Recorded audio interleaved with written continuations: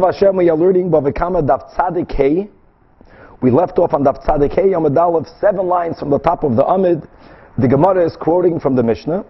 Gazal para me'uberes v'yolda, if a person robbed a pregnant cow and the cow gave birth while it was under the domain of the robber, now the robber is doing tshuva. So the Mishnah said, the way we explained the Mishnah through Rashi's interpretation, that based on the din that when a change happens, the robber or the thief acquires that which they stole, so the cow itself he has to return. Even though the cow, when he stole it, was pregnant and now it's not, that's not considered a change. But the calf, going from a fetus to a calf, that's called a shiurim. And therefore the calf itself belongs to the robber. So the robber has to return the value that the cow had while it was pregnant when he stole it. For example, he stole the cow that was pregnant. So let's go. A cow unpregnant is worth $100. A cow pregnant is worth $130. A calf is worth $50. So we don't say he has to give him back the cow and the calf. Then the owner would get back $150. We don't say that. The cow he has to give back. But being that the fetus became a calf, so the ganaf owns the calf now. So how much money does he have to give back? Not $50, not the value of the calf. He has to give back the difference between the cow now and the cow when it was pregnant. That's the kshas hagzela. So he gives him back the cow and $30. That's the key. Versus him having to give back the cow and the calf. Or on the other hand, versus him only giving back the cow. That's not correct. He stole a pregnant cow, he's giving back an unpregnant cow. Good. So says the Gemara that this is really a three-way machlokes tanai. Tana Rabbanon, this is the key to everything. We learned in Abraisa, hagoizel rachel. If a person steals a lamb while the lamb was ladened with wool, ugezaza, and the thief was the one that sheared the animal, same concept. In other words, the wool connected to the animal, wool not connected to the animal is a different type of wool. That's a shiurim. The lamb itself, he has to give back. But he doesn't have to give back to the owner the value of the wool now. He has to give back the difference between how much was the lamb worth while it was ladened and now that it's not ladened.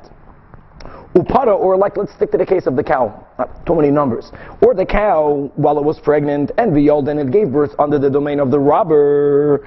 So says the first Tana of this Braisa, which is Rabbi Meyer, Mishalem, Oisa, he has to give back the lamb, the ez gizoiseh, and the wool, the ez baldoiseh, or the cow and the child.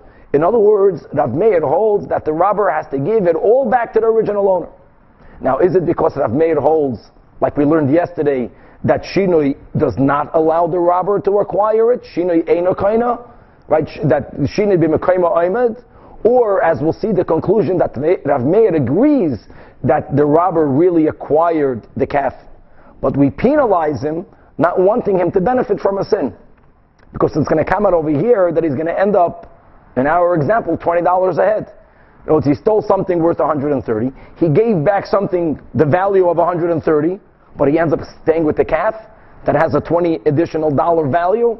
So to penalize him, he has to give it all back, and that will be the conclusion, but more of that soon. These are the words of Rav Meir.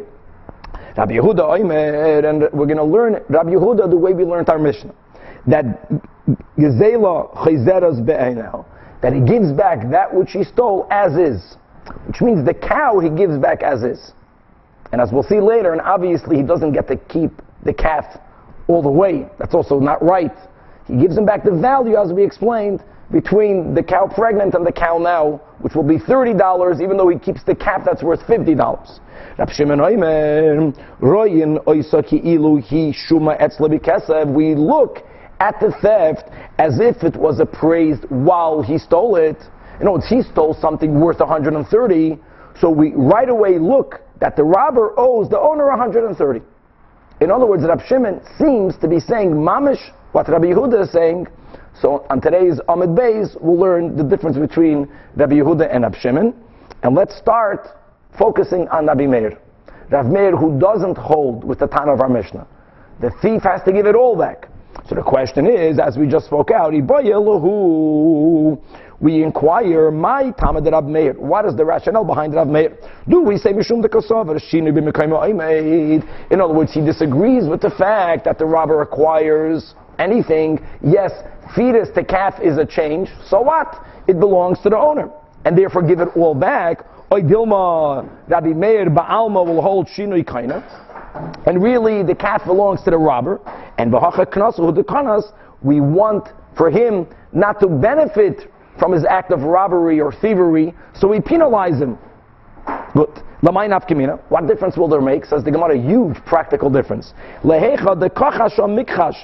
the animal now became deteriorated, for example, again, the cow that he stole pregnant was worth 130. And when the calf gave birth, the cow goes back to being worth the original 100. And it used to be, when it gave birth, it was worth 50, the calf. But for whatever reason, right now, the calf is only worth 20. So if we're going to say, in other words, it's worth even less, how much money does he have to give him?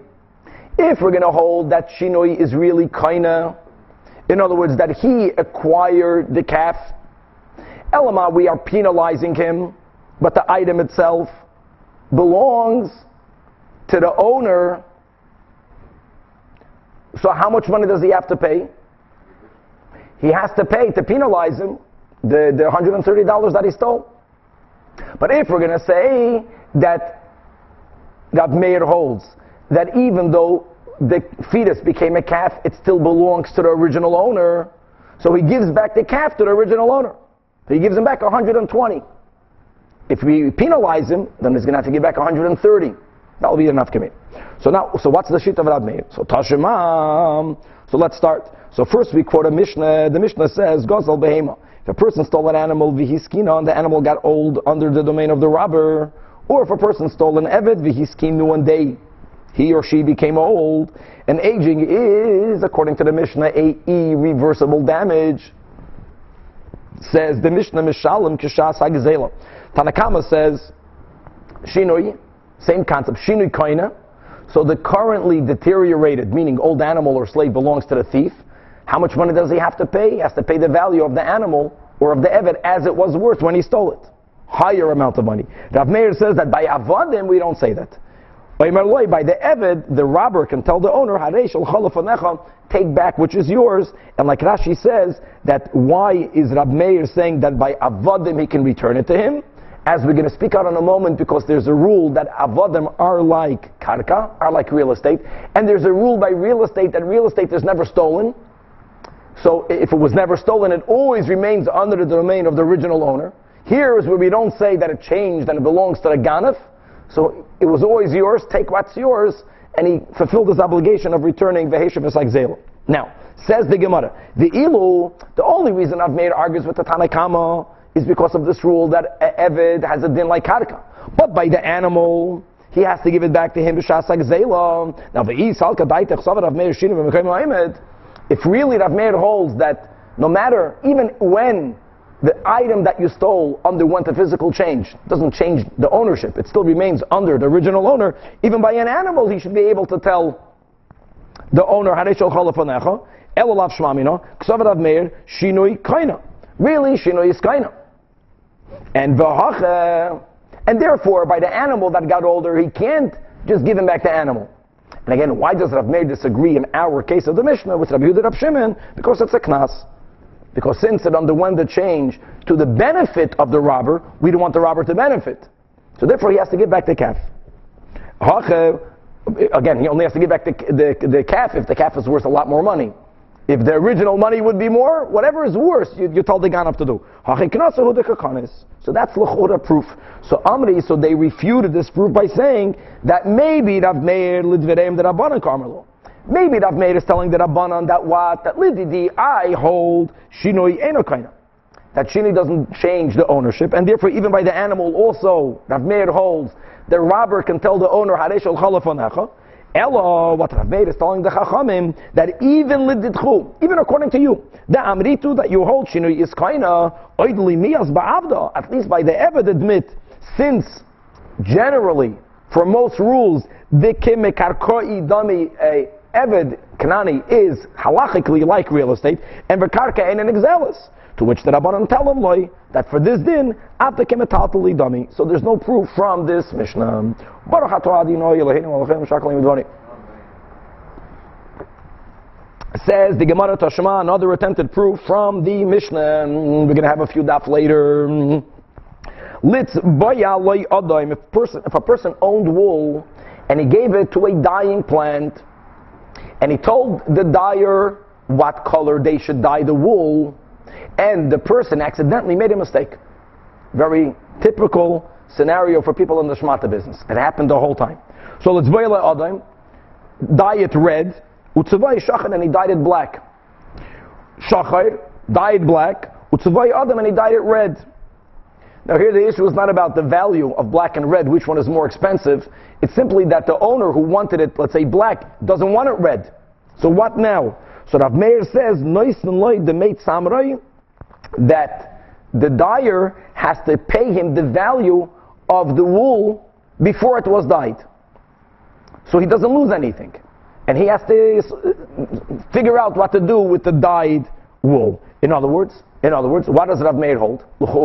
That the dyer who changed the wool acquired the wool. He acquired it when he dyed it. So what does he owe him? The value of the wool, ki'ilu, from when he robbed it. Now it's not mamash geneva, but it's as if he robbed it, because he changed what he was told to do. So again, says the Gemara, hold on, the meit samrei in, he has to pay him the value of the wool, but the meit samrei v'shivchai loim, this is genius. If we would say that Rav Meir holds that shinoi eino kaina, if shinoi eino kaina, who does this dyed wool still belong to? To the original owner, even though you changed it. If now, since you were the one that messed up the color, you have to compensate him, so you have to buy it now from him. Now it's already dyed wool. Dyed wool is more expensive than non-dyed wool. All he has to give him money for is the non-dyed wool. So that's a proof that he acquires it. Now, if he did not acquire it, it makes sense that the owner tells him, I don't want this. But this still belongs to the owner. And if the dyer has to compensate him, he should have to compensate him for the value of dyed wool, which is always more money than raw wool. The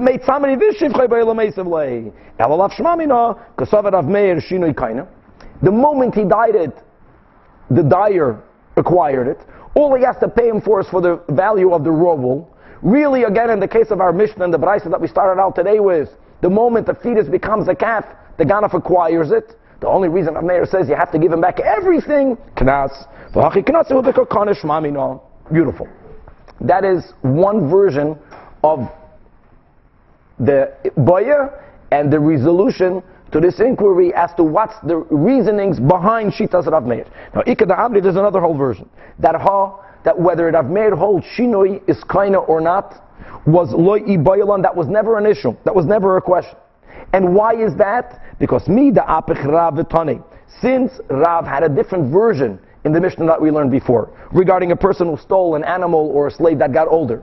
Rav holds that what was treated inside, that Gazel Paravi Skin of Avadim Viskinu, Rav Meir was the one that says Mishalom V'shas Agzela. And that's even by an animal. Animal is not like Karka.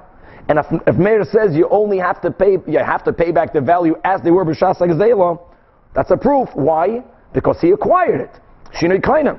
The Chachamim were the ones that said that by Avadim, now the Eid let Rav Meir Shinoi Kaina. I'm sorry, Vade let Rav Meir that Shinoi Kaina. So we see from here Shinoi Kaina. And it's not a contradiction to what we learned in our Brisa that we started out today with, because it's a Knas. You stole. In most cases, a Shinoi means it got older, got worth less. Here, it gave birth, it's worth more. Got worth more, you're not going to benefit. However, but even the second version did have a bayah. What was the inquiry? This was our inquiry. Is it that we penalize the robber or the thief because he didn't act purposefully? That's wrong. And only when a mazid happened will he be penalized. And we're not going to allow him to claim Shinoi Kaina, it's mine. But in the case of Shogig, I'm going to read Rashi's example. So the robber is always amazed. So the robber robbed something. He robbed the pregnant animal. But the robber sold the pregnant animal to a buyer who's innocent. Same thing. And while after the buyer bought it, it gave birth. Now what? Now again, if Rav Meir, since Rav Meir holds, Shegeg is maybe you don't penalize someone who did something b'shegeg. The robber robbed an animal again. The cow was worth 100 unpregnant. Pregnant it's worth 130. A cow and a calf 150. So the Ganav stole it. The Ganav sold it to a buyer. The buyer bought something worth 130. The buyer doesn't know it's stolen. And then it gave birth. The shiurim happened when it belonged to the buyer. What would Rav Meir say on the buyer? Again, the cow itself belongs to the owner. Cow he gives back. The question is, does he have to give back the calf, which is 50, or only 30? Here he's a shegeg. Maybe Rav Meir will hold, like our Mishnah in this case, he only gives back 30. He bought something worth 130 that's stolen, he has to give back the value of 130. The additional $20, the buyer gets to keep. No, it doesn't make a difference. In other words, a knas doesn't always have to do with the gavra. You sinned, you are going to get penalized. Since the chefza, since the cow and the calf, it's all stolen, so something that is stolen cannot benefit its illegal owner. Even if the illegal owner doesn't know that they own it illegally. Good. So that was the question. Now, by the way, now that we know the mission of the dying, one thing is for sure, that the person who died it by accident, that's a shogeg. He's like a robber, but he's not a robber. And that will be the conclusion. But we didn't have this Mishnah brought up yet. Now we're going to bring up other attempted proofs, and finally we're going to go back to the Mishnah of the person of the wool who dyed it with the wrong color. So Tashema, the good thing about this piece of Gemara is that we're going to learn many dinim. The whole daf today is packed with dinim. Tashema. Now we're quoting a Braisa. And the Braisa says, Chamisha goivin min ha-michayrarim. That there are 5 scenarios where a creditor can only collect from unsold properties. In other words, normally, if I'm your creditor, I have a lien on your properties, and if from the point that you owe me money and onwards, you sell your properties to a buyer, if you don't have money to pay the debt, I can collect it from the sold properties, from the lekuches, from the buyers. But there are 5 cases that you cannot collect a debt only if the one who owns it still has unsold land. What are the 5? Let's go. Ve'elohim peiris u'shvach peiris. Number 1 and number 2 are similar, so we'll speak them out together. Here's the case. A person stole property, a ganaf, and then he sold the stolen property to an innocent buyer that did not know that it's stolen property. Then the original owner discovers that the property is stolen, so he takes his property back. Now, when the property was stolen, it did not have fruit on it, that's peiris, and or the buyer invested money in the property to make the property more valuable. The original owner takes it all back. Now, who owes what to whom? Very simple. The buyer, when he bought property from the ganef, not knowing that he's a ganef, because you shouldn't buy stolen things, he didn't know that. Whenever I make a sale, I'm responsible for that sale. Well, if I sell you land, if someone else takes away that land because it was linked to a prior loan, that's why we make a search today, then the seller owes the buyer the compensation.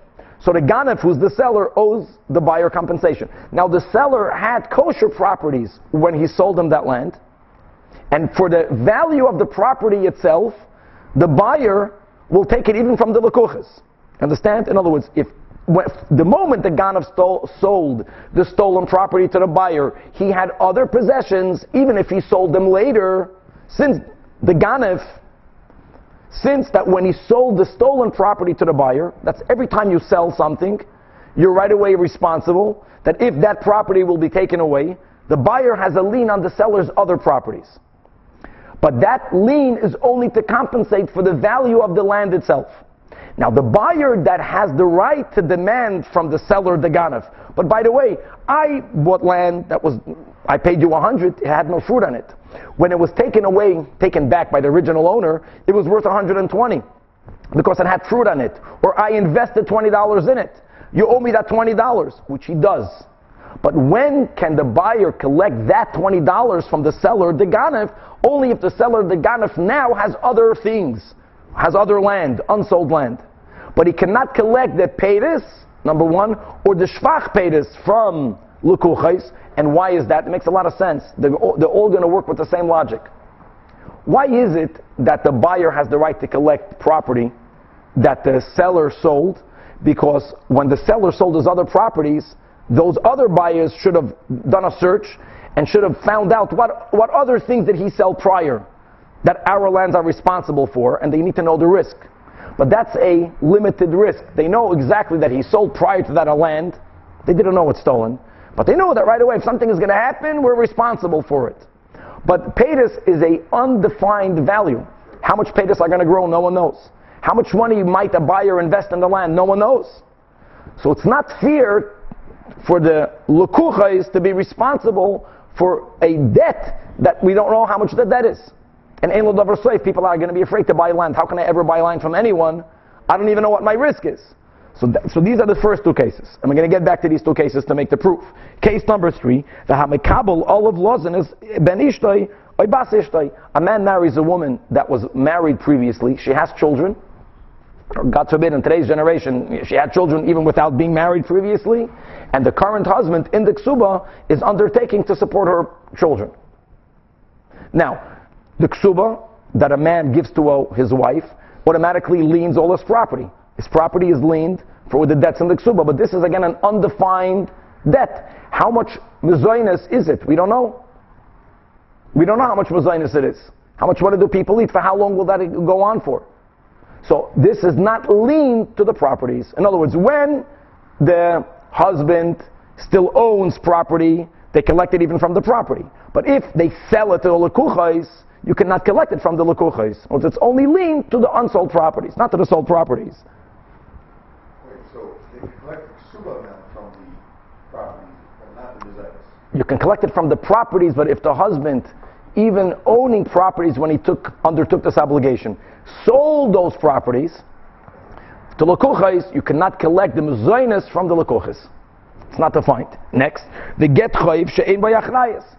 Any lien, any loan, a normal loan document, a loan document that the creditor doesn't have in the document, the statement that I can collect it even from your properties. So even though those words were not written, our Braisa is of the opinion that achrayas is not a ta'u sefer. There are other opinions that say that whether you write these words or not, every single debt automatically is liened on the properties. And you don't even have to write that there's achrayas. And if you wrote it, it's a superfluous. That's called achrayas ta'u sefer. But our Tana holds achrayas is not ta'u sefer. And if you don't write in the document that the lands are liened to the loan, they are not liened to the loan to the point that if you sold it, you can collect it from the lekuchis. Now, if you didn't sell it yet, even though it's not linked to the properties, but you have to pay. So Beis Din will say, sell your properties and pay up. Likewise, eksubas isha, according to this Tana, she'ein ba'achrayas. Again, this Tana holds that the ksuba is not automatically liened on the properties. You have to write in the ksuba that it is linked to the properties, which is what we write today. And this ksuba did not have those words in it.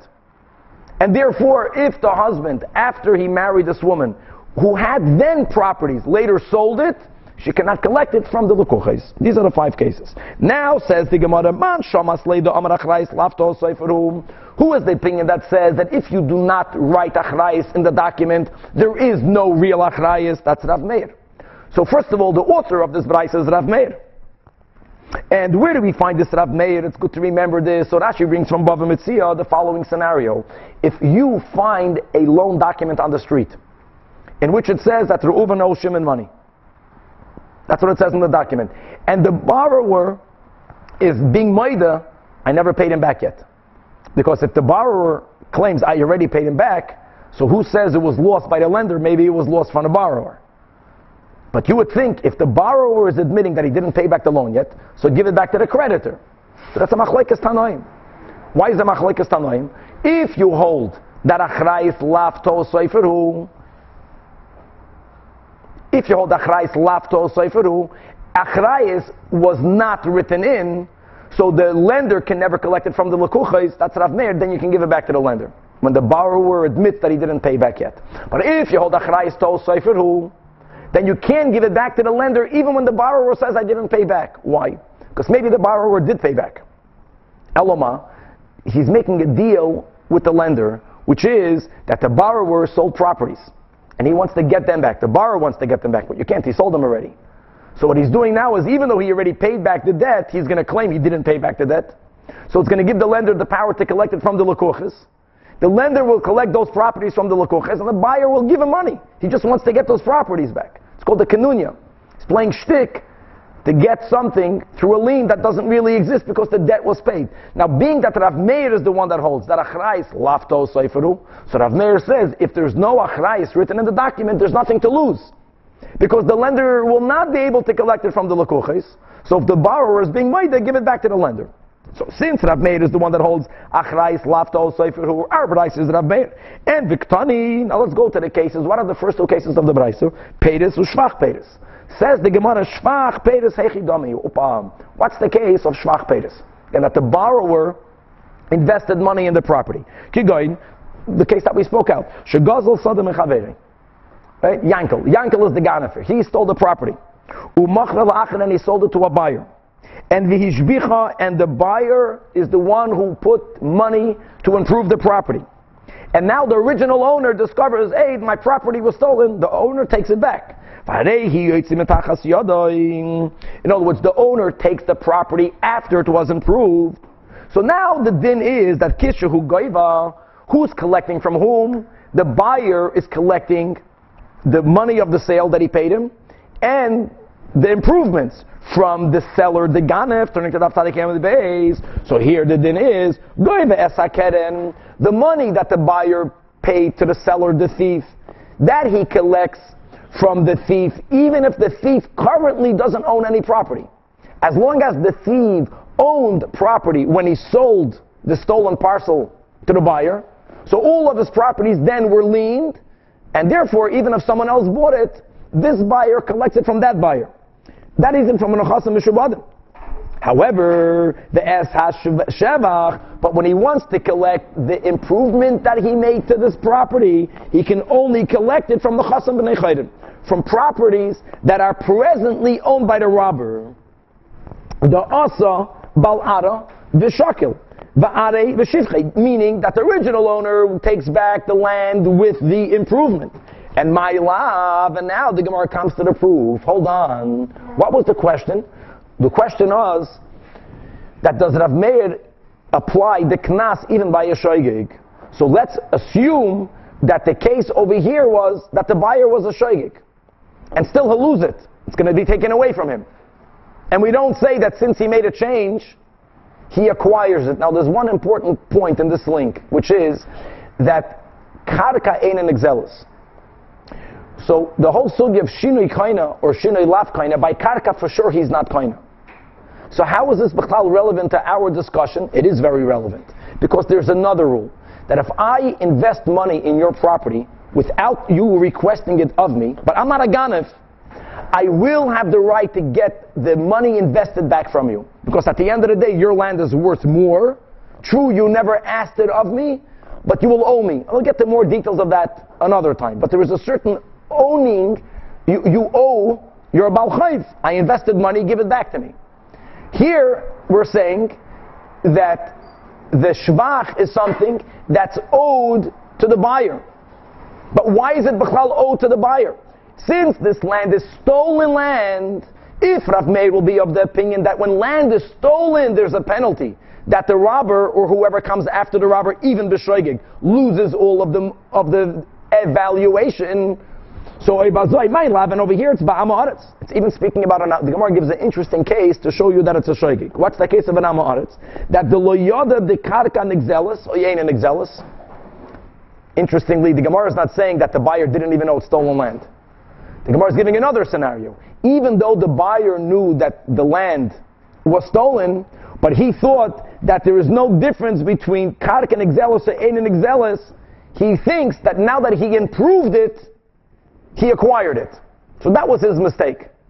Bottom line is, the buyer thought that it's really his, because he's improving it. And really it's not. And now, nevertheless, even though there's a shoygig element involved here, and you can argue that the owner, the original owner, should not be able to take away all of the investment without paying, because that's the rule normally. If I own land and you invest in it, I have to pay you for the money that you invested. Here, the original owner doesn't pay him at all. Is that right? That he's being penalized. Now, he's going to try to get the money back from the ganef. So good luck. So if the ganef still has been a chayrin, he gets it. If not, not. But filo hachi kasabal karka v'shakal v'shivcha. Nevertheless, it's across the board that the owner takes the land back, including the money invested.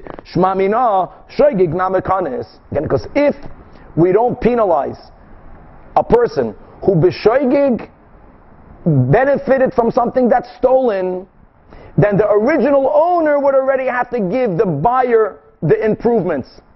As is the rule by all real estate, that the owner has to give the money that someone else invested in it, even though that person did it without his knowledge or consent. The only reason why here will be different is because there was a geneva involved. But the buyer didn't know that there was a geneva, or the buyer thought, like the Gemara says, that even though the land was stolen, now that I'm changing it, I'm going to acquire it. So that's a proof that even in a case of shoygig, the ganef is penalized. Says the Gemara, Amri, who told you that this whole braisa that gave these 5 scenarios is speaking in a case of a shoygig? The buyer is a learned person. He knows that karka ein exelis. He knew the land is stolen, and he knew that even though he's going to change the land, he will not acquire it. So again, that's why he's being penalized. Penalized, not that the ganef, the seller, doesn't have to compensate. Penalized meaning that the owner doesn't have to deal with the buyer. The owner says, this land is mine, you knew it was stolen, it's mine, I'm taking it back as is. You want to get the money that you invested for improvements, go to the seller. And here, the din is you can only get it from the seller if the seller has been a chayrin. So there's no proof from over here. But according to that would imply that if I didn't know, that somehow you would be able to collect it from the original owner? Yes. But if the original owner is a convert? Nothing to do. Right. Tashema. Nothing to do. We'll speak about this later. So Tashema. So now the Gemara brings the proof from the Mishnah that we quoted at the end before the Ikeda Amri. That we're going to learn later, the Mishnah, that if a person owned wool and he gave it to a dyer, and he told the dyer, dye it one color, and he made a mistake, but he painted it black, or he tells him paint it black and he painted it red. And Rav Meir says that what do we do? That the dye plant owner has to give to the wool owner the value of his undyed wool. So says again the Gemara, the made samray in, the made samray v'shivchay, but he doesn't have to give him back the money for the dyed wool. Now here, he should be like a shoygig. It is a shoygig. Now, if, according to Rav Meir, we penalize someone who even accidentally steals, so over here we should really penalize the dye plant owner, that you have to compensate him not for undyed wool, for dyed wool in the wrong color, but you should have to pay him for more money. The that only b'mezid kanis b'shoygig kanis shmamino. So it's good. So the bottom line is that Rav Meir, coming back to the case of our Mishnah, argues with the din of our Mishnah, not because he fundamentally argues with the concept of shinoi kaina or eino kaina. Rav Meir, like most others, even though according to Abaye there are 5 Tanaim that say otherwise, shinoi kaina. Really, from fetus to calf, the ganef should own the calf.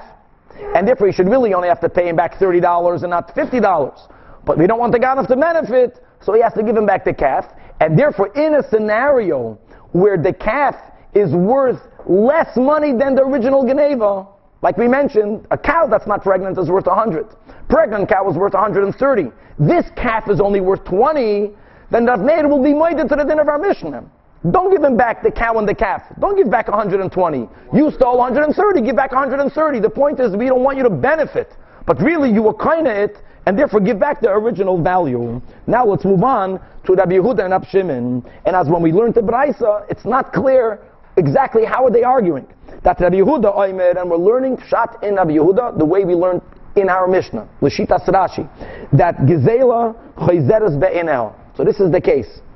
Again, a pregnant cow is worth 130. A non-pregnant cow is worth 100. A cow and a calf is worth 100 for the cow and 50 for the calf. So the person stole the pregnant cow. The cow gave birth under the dominion of the robber. So the din is that you return the stolen property as is, meaning just the cow. And again, like that, we're going to learn the Rashi inside. It can't be that Rabbi Yehuda is saying that the Ganav stole $130 worth animal, and he gives back 100. Doesn't mean that. He gives back the cow, and he has to compensate the difference. I'm adding these words because this is the whole problem. Well, hold on a second. Rab Shimon, let's after we finish the share. Rab Shimon Oimer, Royan Oisa ki ilu he shuma etzle bekesev. Rab Shimon says that the moment he stole the animal, we tell the Ganav, we consider it as if you stole $130. In other words, evaluate the item that you stole while you stole it, and you from the outset owe that money. Right there, 130. So check the Gemara, my benayu. So I'm Rab Zvid, so with the two answers, Chaver Haltkop, Rab Zvid, Rab Papa. So Rab Zvid answers, B'shevach, Sha'al, Gabe, Gizelu, Kumiflagi. Chaver, we're going to read the Rashi inside. So let's start. B'shevach, Sha'al, Gabe, Gizelu, says Rashi, right, the fourth line from top of the Amid, or going into the first narrow line. Keep going. What will be a case that the Ganav stole an animal, and it increased in value while it was under his domain? Like, for example, he stole an unpregnant animal, and now it became pregnant, and is returning a pregnant animal. Exactly what does he have to return? He stole an animal that's unpregnant, or he stole a lamb that did not have any wool on its back, and now it's ladened. So now let's read the whole thing inside the Rashi. Ladened. So now Rabbi Yehuda holds the nigzal havim. Says Rashi v'hachikamer. Rashi goes back to the first case. That Rabbi Yehuda holds that gazla gzelu chezeres beinah l'bayla, that you have to return what you took, and that's a statement bein l'shvach bein l'griyusa. Whether what you took now is worth more, or what you took is worth less. Kigmoi shehi b'shas teviyah bebezdin. That's he chezeres. Whenever you're doing tshuva or you were caught, you give back what you took as is. Now again, Rashi has to make it clear that if as is worth less, which is you stole a pregnant cow and now the cow is not pregnant, Rabbi Yehuda couldn't have meant just giving back $100. That's not fair. Whenever the animal is worth now by tfiyah bebeis din leis, kigoin gozos of the yoldem shalom pischa, you have to pay for the difference. Like I keep on speaking out. There's no doubt that the victim can tell the Ganav, you can't just get away by giving me back the cow. When you stole it was pregnant, now it's not. There's a $30 difference. That taka he has to pay. Now this is different than Rav Meir, like we spoke out. Upliga ad Rav Meir, the Amar Kuli Shivcha Yovleit. Rav Meir holds, the Ganav has to give him back the cow and the calf. The Afal Gav, as we spoke out, Rav Meir holds that Shinoi Kaina, the Kana Giza Uvlad Bishinoi, still Chazina Lei, command the Kuli Shivcha Kati Allah. What Rav Meir holds that we make believe as if the calf is still on the animal. Give him back everything. Rabbi Yehuda disagrees and he says, no, only give him back the cow. And the difference. Now, the Karmelei Rabbi Yehuda, I only have to give him back the cow as it is right now. And if the owner, the victim, is going to tell me, Upa, when you stole it was worth more, then Yovlei demei the me'ikara. He has to give him the difference of that money, which is how much was it worth when it was ladened? How much is it worth when it was pregnant? However, now we'll come back to our case. But now in the case where the animal is worth more, Rabbi Yehuda holds that the Ganav has to give the animal as it is back to the original owner. So he stole something worth 100. Now it's worth 130. So what does Rabbi Yehuda hold? Give him back the 130. However, on this comes Rab Shimon to tell you that no, that we don't say give back the animal as it is right now. The moment you steal something, Ke'ilu Beis Din makes an evaluation, how much is it worth, and that money you owe. So if you stole something that was worth 100, now it's worth 130, you don't give him back 130. You give him back $100. And Rashi holds, you give him back money, because it underwent a change. So that change of going from non-pregnant to pregnant is kinda, the whole animal belongs to the Ganav. Let's read it inside. That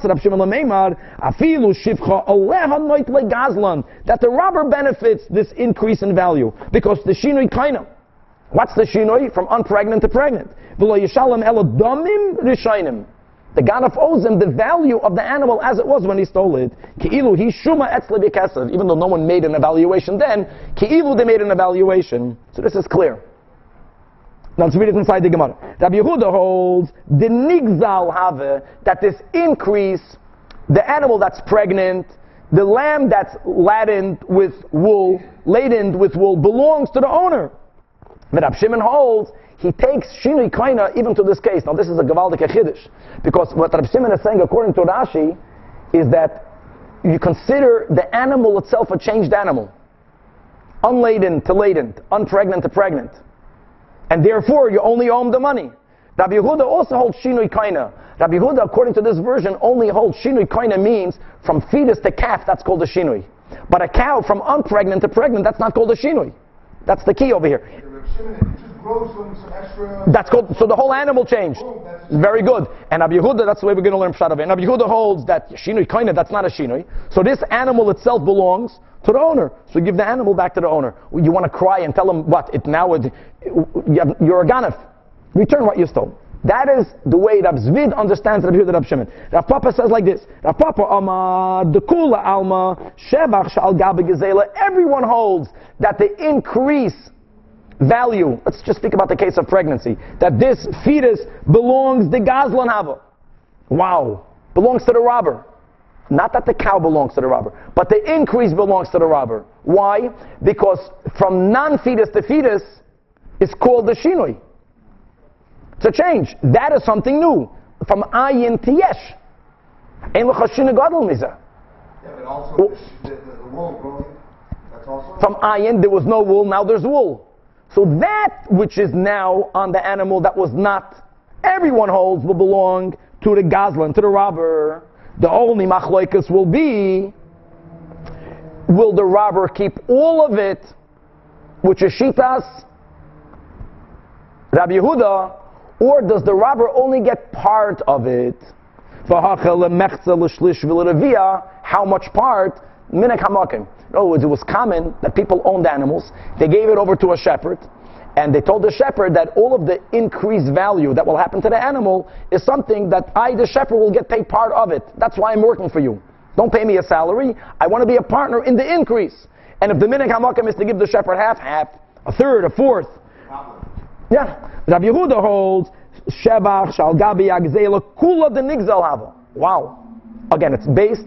We're not penalizing him. It's a shinoi, again, from ayin to yesh. So it fully belongs to the robber. However, Rab Shimon savar that the robber has some of it.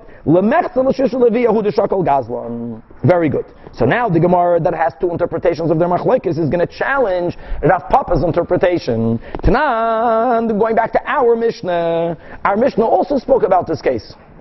That Gazel Para, if someone stole a cow, and V'nesabra Etzloi, but the Mishnah's case is that when the robber had it, it got pregnant. When the robber had it, it gave birth.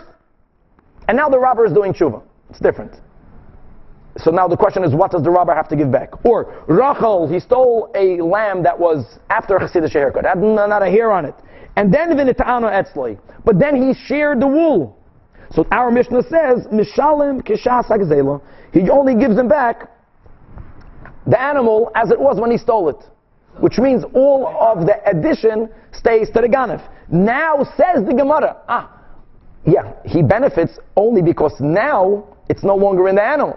Inferring, yolda in. But if lo yolda, if it did not yet give birth, it seems from our Mishnah, the robber has to give it all back to the owner. Now, 1 second. Hadra be'ino, you have to give it back. So according to Rab Zvid, that said that this is something that's a machlekes tanoim, our Mishnah will be Rabbi Yehuda.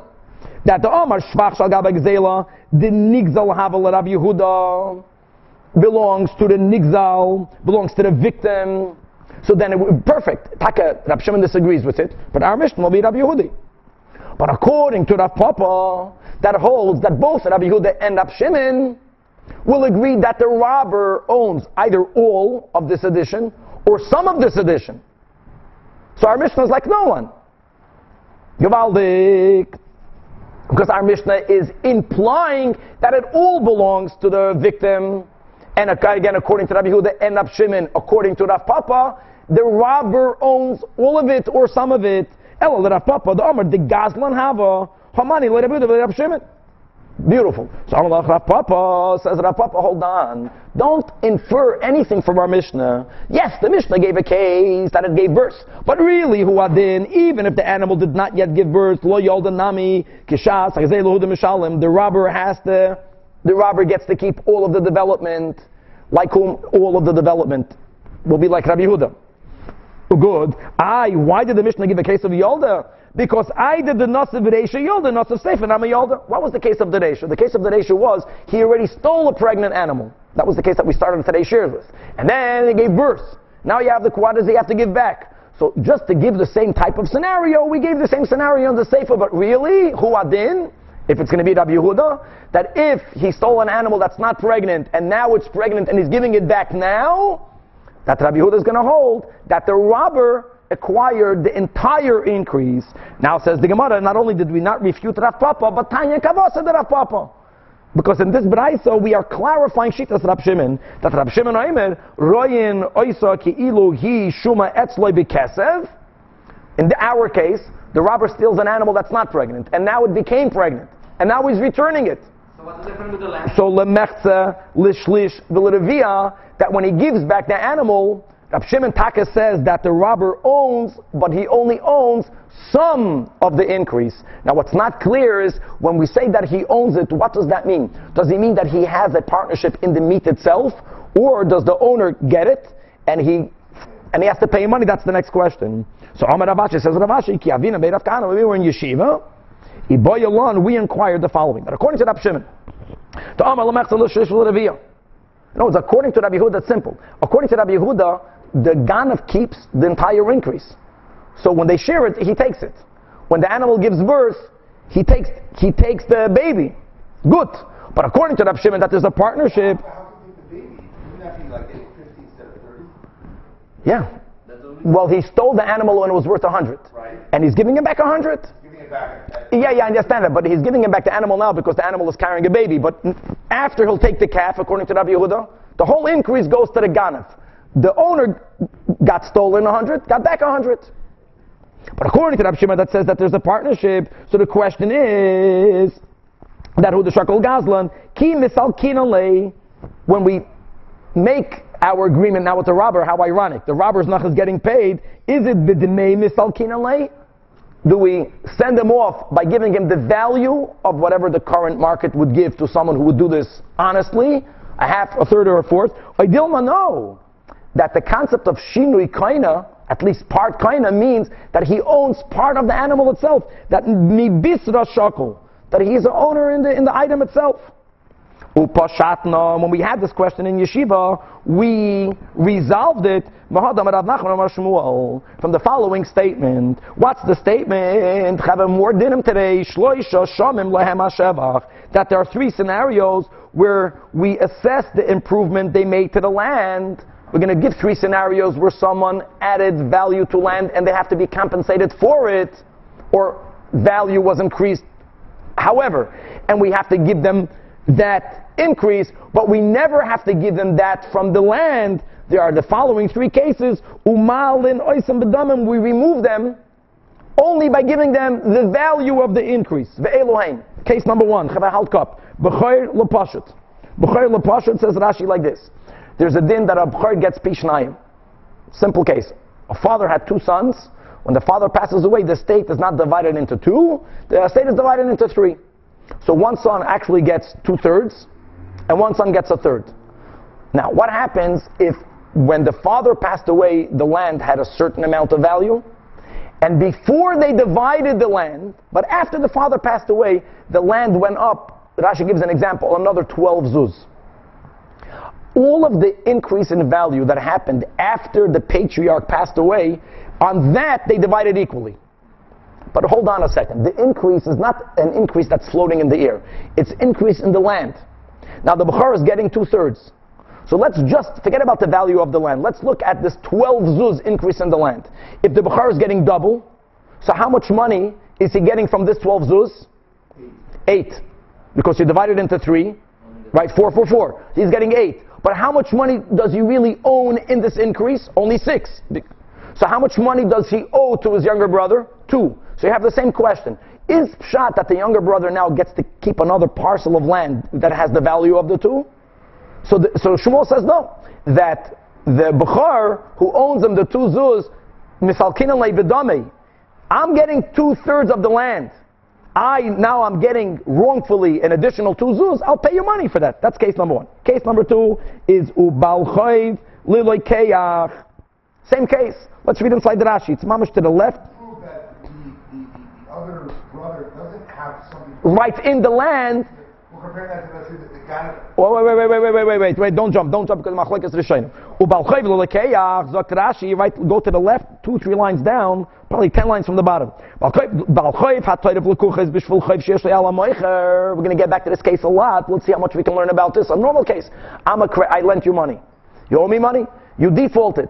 So I'm going to collect from your land. You already sold your land. What do I go to your buyers. And I take that land. Says Rashi, if the loikeach made the land worth more money, we're learning here, the lender doesn't have rights to that increase. So let's say, I lent you $100. I'm giving this case right now. You own land that's worth $100. So that land became lien to the loan. You sold the land. But now the buyer made the land worth $120. I'm coming to collect my $100. You don't have any properties left. Good, I go to the buyers and I take the land from them.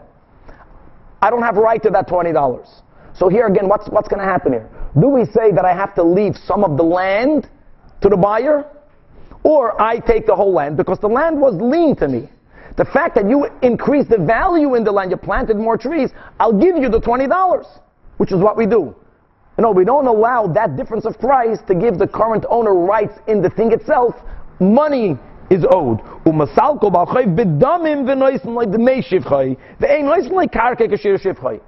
now the third case is mamish the same. It's the same case. There's a balchayv. He's not getting it from the buyers, he's getting it from the Yisayimim. The Yisayimim added value, but their father owned money. Same thing. So the balchayv has to give them back the 20, but the Yisayimim cannot claim rights to the land. You're masalka lebedamim. Now, there's mamish 2 opposite ways that the Rishonim learned this Gemara. One way is by saying that since Shmuel, Rav Nachman Amar Shmuel said that in these 3 cases you're masalka bedamim, l'chura that means only in these 3 cases. But we're going to go with Tosfos, second to last Tosfos in the Amid says that even though he said 3 Tosfos inside, Shloisha Shamalim Ashashevach, that Apal Gav Diktani Gimel Tana B'Shayir. This concept that he didn't give all the cases. And therefore, the same case will be in the case of the original owner gets all of the calf. Rab Shimon, like Rabbi Yehuda, somewhat holds Shinui Kaina. So at least the Ganef owns some of the calf, but he doesn't get any of the basar. The original owner, like in these 3 cases, according to Tosfos Nani, will be Masalikim B'damim. So now, says the Gemara, okay, very nice. But you're telling me that Shmuel gave in the second case that we learned that the creditor has to give him back the value of the shevach? That's not so simple. Amalei Ravin Ravashi. Yeah, we have 2 minutes. Let's start this. We'll continue with this tomorrow. Me, Amar Shmuel. Did Shmuel indeed say that Balchayv l'lekeach yavalei shevach? That the Balchayv has to give the lekeach the additional value? Again, I lent you money, $100. These numbers will be the answer now. You have land. You have land, so the land is liened to the loan. Then you went ahead, the borrower, you sold the land to a lekeach. I'm coming to collect my money. You say ainly, okay? I go and I see if you have unsold property. If you don't have unsold property, I go to the lekuches and I take the land. Now what happens if that buyer invested money in the land? So Shmuel says, Balchayv goyve es hashevach. I keep the additional added value. I b'chlal don't have to give anything back. Forget about the question, do I have to give it back in land? Can I get away with giving you money? I get to keep the shevach. So that has to be clarified. First of all, what will be the logic in that? But here we have a stira and Shmuel. So Amalei, so answered Ravashi, no, like Kasha. Kan, Rav Nachman's case, Rav Nachman Amar Shmuel, is when does the Balchayv have to give back the value in money, but he has to give it back to him. That's b'shevach hamagia likisefayim. When he collected the land, let's speak about the fact that the land is worth more because there's produce in it. So it depends whether the produce still needs the land. It's not ripe. If it still needs the land, it's considered part of the land. Since the land is liened to the creditor, it belongs to the creditor. So it's my land, it's my shevach. When did Rav Nachman say he has to give it back? That's, for example, if there were grains, the grains are up to your shoulders, which means it's already fully ripe. It's fully grown. The Khan in the latter statement of Shmuel is b'shavach she'ein magiel likisfaim, and therefore it's part of the land. And since the land is linked to the debt, so the Baal Chayv owns the land. So Amalei, so he told him, no. That there were times, a fact, that even when the produce did not need the land, Shmuel allowed the creditor to keep the produce. So Amalei said, Ravashi clarified, like Kasha, let's chop the beginning of the answer. The masik leikishir out of a shivcha. That when do we say that the creditor gets to keep the improvements without compensation? That is, if the amount of the land with the improvements is needed to cover the debt. Once I lent $100, the land with the improvement is worth $100, so I get to keep it because all of that was owed to me. The case of Rav Nachman is the loy masik bei el kashir ara, where, like that was the example we spoke out. I lent you $100. You had land that's worth $100. You chacham, you sold it. So now that you default, I have the right to collect it. But the buyer now made the land worth 120. How much money was owed to me? 100. Only 100. So that's where I have to pay back the 20.